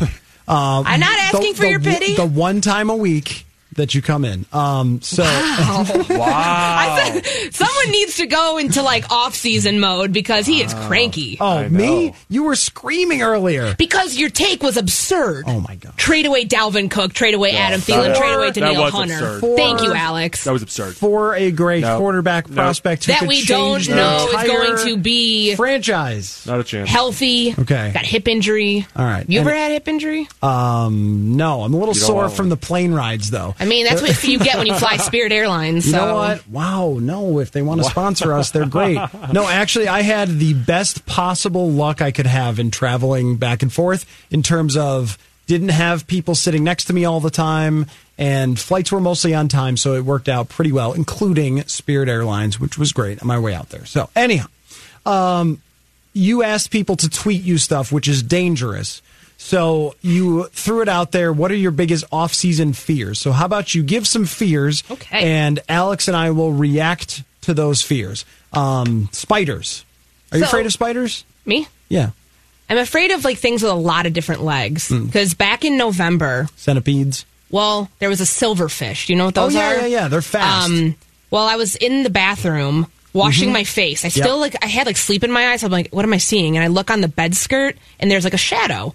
And I'm like, oh my God, and the shadow moved. Yeah. And then it became like Armageddon in my house. I went into like... They're hard to find once they run away. Well, it went onto the wall, and I took my Swiffer and just started jamming the Swiffer into the wall to try to kill it, and it left a stain. I had to magic eraser it off. It was an awful morning. Magic eraser, that's the worst. God, I hate those. So yeah, how did we get on the subject? I forgot what you said 30 seconds ago. Biggest fears. Yeah, biggest fears. Silverfish. I laid probably 10,000 eggs in my nose, so that's great.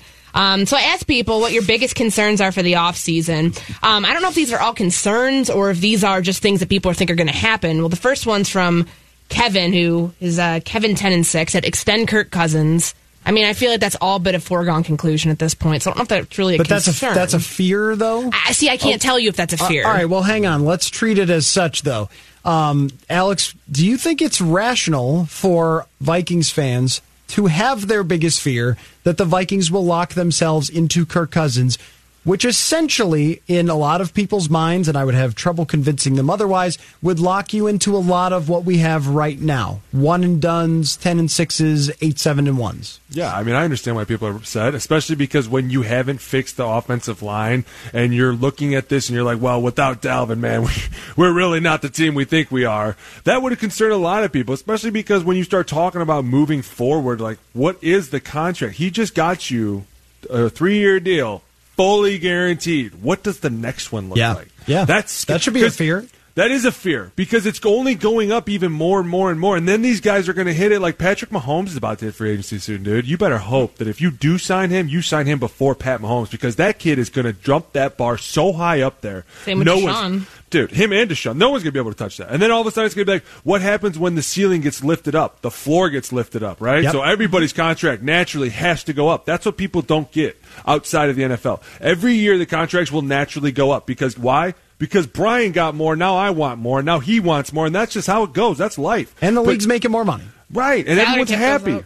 But people are upset now because they're like, well, if we lock ourselves into a Kirk Cousins who can't just do it on his own for maybe 4 or 5 weeks because the run game's stalling out real quick, so we're going to end up being 9-7 or 10-6, and we're not going to do much. Yeah, that is a concern as a fan. It's also a concern as a player. Like, dude, now you don't think players are going to look at that and go, well, do we want to go there? Do I want to go play for this team? Right. Like, there's a lot of... I feel like there's a lot of bad juju right now over, the head coach trying to figure out who the OC is going to be to possibly hiring his own son as the DC, which, by the way, never mix business and family. Doesn't anyone learn? No? Okay.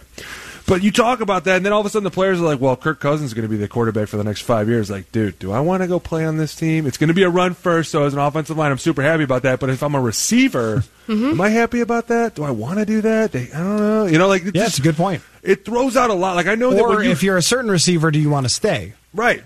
Right, or do I hold out? Or are you going to try to get traded? I'm out. And it's one of those things that when you hit free agency, the first thing you want to be is like, I want to go play with that guy. I want to go do it with those guys. Those guys look like they're having a blast. I want to go have fun with it. It's not like, man, do I want to go play for these stiff guys? These guys don't look very fun. They don't look like they're laughing a lot these days. Do I like that? I don't know. No, so that's interesting because we sort of stumble on an off-season fear that I think is very rational. I don't know if anyone tweeted you this one, but Stephon Diggs not coming to training camp until they trade him, or Dalvin Cook not coming to training camp until they trade him or sign him to a contract extension. That gets fixed. That one I think is you have no choice, guys. Yeah, I'm not coming back. What do you want? All right, so what about Diggs though? Because he's under contract. It's not a great contract considering how good he is. He has always felt that he is better than what they have allowed him to produce, and I would tend to agree with Stephon Diggs. He was not happy earlier this year. From the sounds of it, he was not super happy even last offseason with the direction of wanting to run on second down all the time when he's a guy that thinks he should have 120 catches every year. And I don't know, if that comes to a head, then this is all of a sudden going to get pretty awkward. I think it's an interesting point to bring up because the conversations behind closed doors, week 4 going into week 5, that all died pretty quickly. He got back to practice. Yep. He was coughing. Yes. He fought through the sickness. He got back.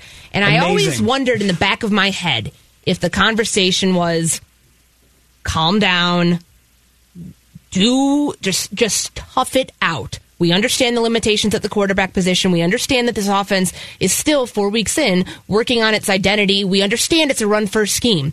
Just get through it, and we'll deal with this in the offseason. I wonder if that was talked about. I don't have any belief that or any proof that it has been talked about, but that seems logical to me of, hey, this is a very good makeup of this team. We can make a run this year, but we need you here to do it. Just do your job for the next 3 or 4 months, and then we'll deal with, if you want to go somewhere, we will try to make it happen. Do you guys think that might have been anything I think it's realistic? possible. Yeah, I totally think it's possible that they would have told him, we'll deal with this next offseason, because they knew this was a win-now year, and they couldn't afford to have him just decide to sit out. And, Alex, I don't know if what your thoughts are on this, but players seem to be taking their fates into their own hands a lot more often these days, which I think is pretty interesting, right? With Le'Veon Bell sitting out an entire year. Bet on yourself. Right? Yeah, I mean, a lot of players are doing that. So Stephon Diggs could have done that, and they convinced him to come back. What they had to say to do it, though, is an interesting conversation, and it's possible that he has asked to be moved to a different offense that throws the ball more often. Personally, man, knowing Diggs, I can't speak for him, but I wouldn't blame him. I mean, like you said, dude, he is an extremely talented player, and when you're handicapped on an offense that's mostly handicapped because your head coach is a defensive coordinator that's like, listen, I get it, you have the best duo out there at wide receiver, but it's the guy throwing the ball that we're worried about. Like, the more you keep talking about this, the more I understand why fans are like, please, let's not do this extension yet. Let's rethink this, because now all of a sudden you might have a little turmoil in the receiver room. And I don't think that Diggs would be so wrong to be like, listen, I had fun here, thanks for everything, but it's my time to leave. Like, you guys you are clearly a run first, run only, run on third down if you have to, just to get the clock going. And, like, yeah, man, at some point you got to either shine or be like, oh, I got to go. So here's a question. If, let's say you are Mark Wilf and you have loads of cash and you own the team, and Stephon Diggs comes to you and says, you know what, bro, it's been great, but if you're going to keep this head coach and this philosophy, then I got to go. I can't stay here anymore because I got to maximize my ability for my next contract. His next contract could be insane, right? Right. If you're the ownership, do you go, all right, well, maybe we do need to consider changing coaches then if we're going to lose a player this good over it?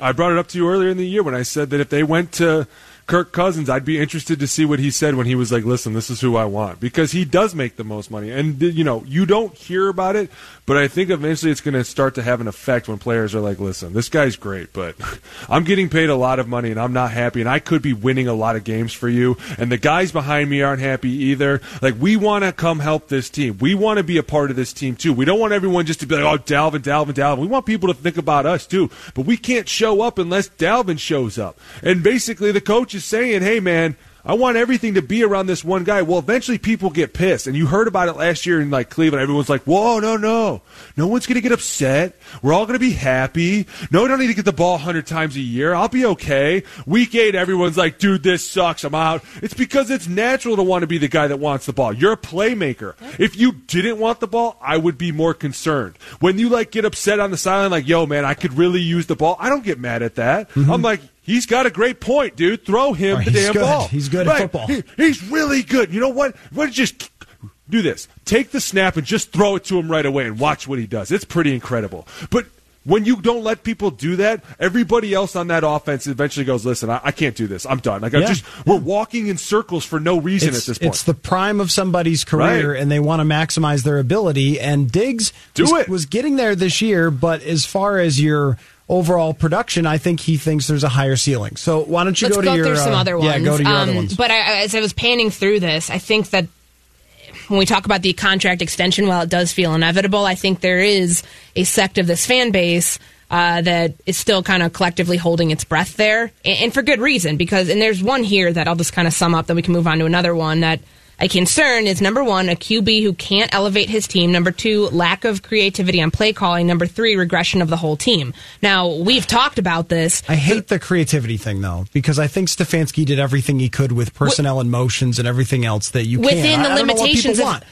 within the limitations of having a head coach who says, do it this way, because this is how I want the offense. They were one of the most unique offenses in the NFL in the way that they use their personnel, the way they use formations. If you look through the way other teams use it, it's mostly 11 personnel with 3 wide receivers. And they had 21 and they had 12 and they had a lot of big packages. And I get that, but I think what this person's getting at is the run-first mentality that I have a concern with. Yes, that Alex has brought up. That it's just such a lazy comment to say, like, "Oh, why aren't they more creative?" Like, well, what do you want them to do? I don't.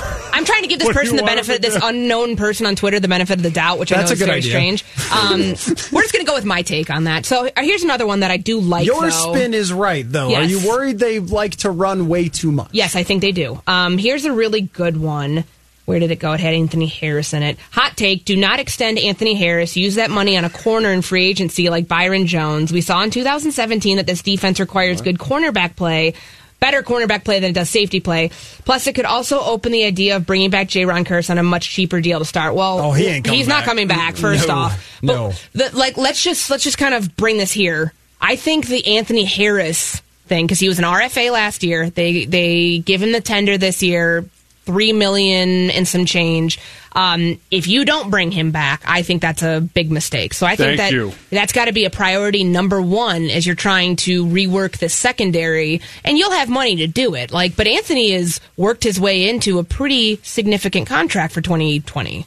In my opinion, and beyond. Sorry, there's before you comment on that, Alex, there's just someone on Twitter, Chris, listening to the show, and we were doing this Kendrick Lamar singing about draft sims earlier, and just I appreciate people when they send tweets like his, putting more lyrics to the Kendrick Lamar song that we could possibly sing. I really like this tweet. It's good.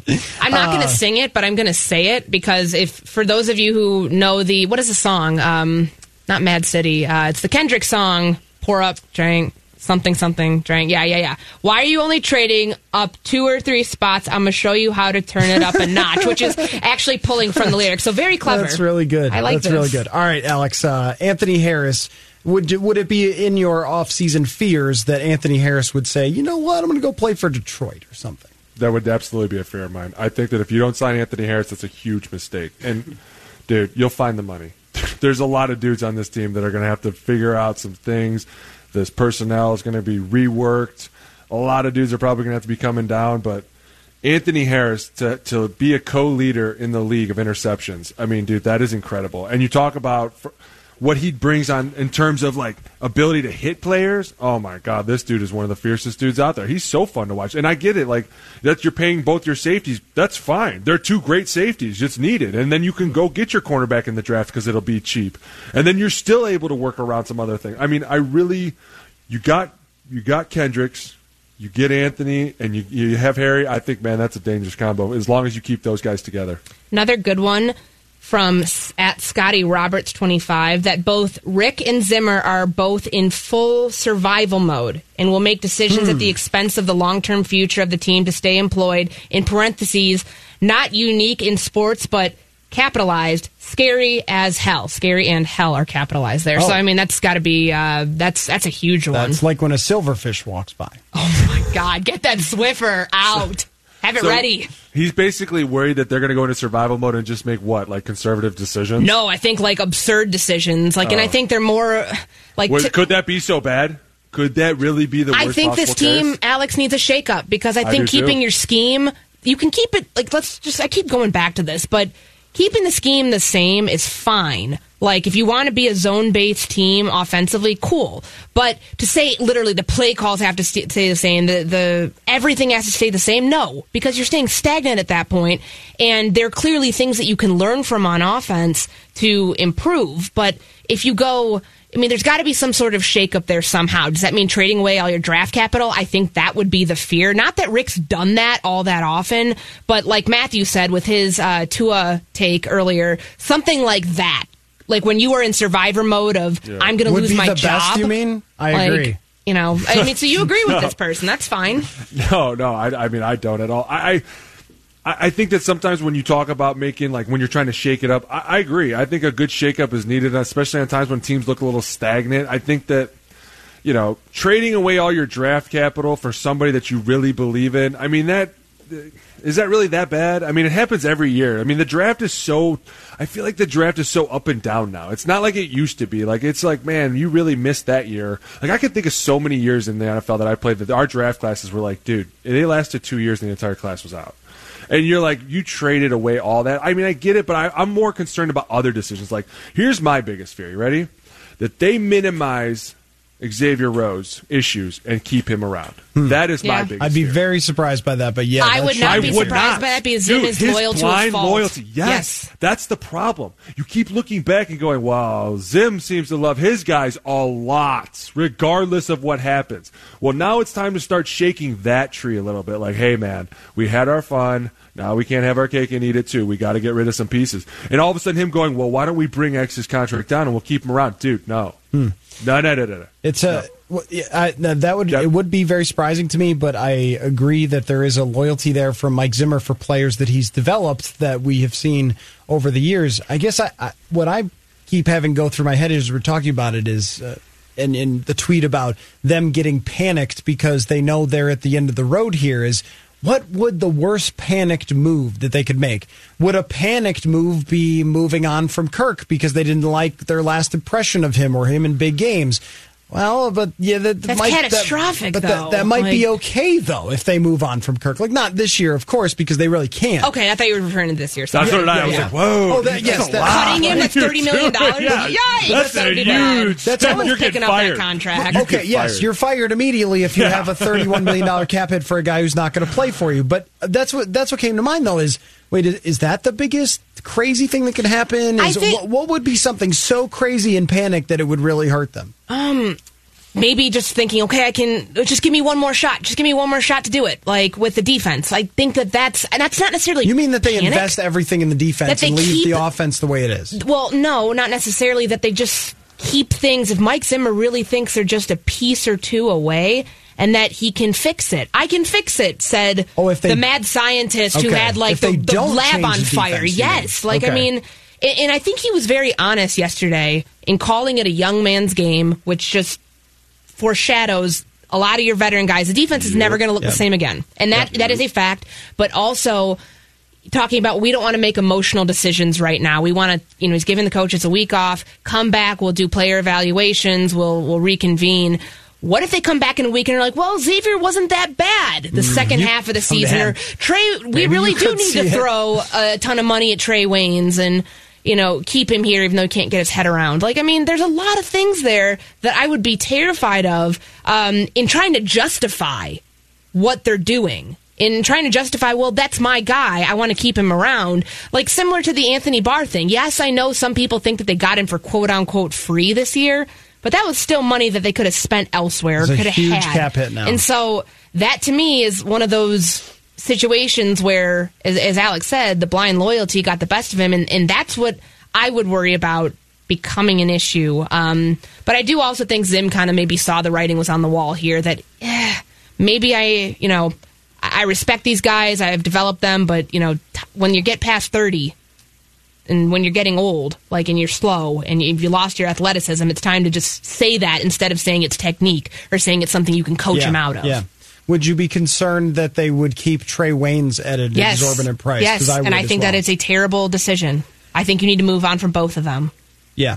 But then you could also be terrified that you get to the free agency period and you're looking around and these other corners go, I don't know. Zim wants things a very specific way, and he didn't draft me. Even Captain Munnerlyn fought with him kind of a lot while they were here together. Munnerlyn was developed elsewhere. The best, though. He was the best. Love that kid. Well, here's my question. Then what if you keep Trey, but not for an exuberant amount of money? Say it's a fair deal for both sides. I mean, if the price is right, sure, but he could also... he had a pretty average season. The narrative out there that, he had a great year. Not really. So I don't know what his free agent market's going to look like. He's not going to be able to just go anywhere he wants and break the bank. So now that now that we know that if they kept him at a fair price that wasn't $13 a year, I could consider it, but I also think they're not able to keep both Mackenzie or Trey. Yeah. And I think Mackenzie personally, I think he wants out. He wants to be an outside corner. And yeah, go do that somewhere else, and you can. And also, I think the injury just kind of, and the optics of why he was playing and everything else kind of compounds the whole situation. So to me, he's already gone. But they will. I mean, they're going to have to find their big nickel option because it sure as hell doesn't sound like Jaron Kearse wants to come back. So I think the secondary. What tipped you off? So who does want to come back? Be all of his tweets all the time. That's a good question for another day. Maybe on Thursday we'll talk about who's definitely coming back and who is definitely going to be gone this offseason. Lots of fun offseason talk. Plus, we'll have championship games to talk about as well on Thursday when you and I are together again, Alex. And guess what? The routes, they will be toasty hot. Oh, so on hot. Thursday. So hot. Courtney, you're going to the Senior Bowl. That'll be fun. I'm excited. So you could be one of those people. Oh, gosh. You're going to off-season mode, you meanie. All right, we'll catch you tomorrow here on Purple Daily. Mackie and Joe with Ramen coming up next. Whether it's Baker's Simple Truth Turkey or mac and cheese with Murray's English Cheddar or pie made with fresh Cosmic Crisp apples, there are many dishes we look forward to sharing during the holidays. And Baker's has all the fresh ingredients you need to turn today's holidays into tomorrow's memories. Baker's, fresh for everyone. Get more ways to save at the Buy 5 or More Save $1 each sale. Just buy 5 or more participating items and save $1 each with card. Baker's, fresh for everyone.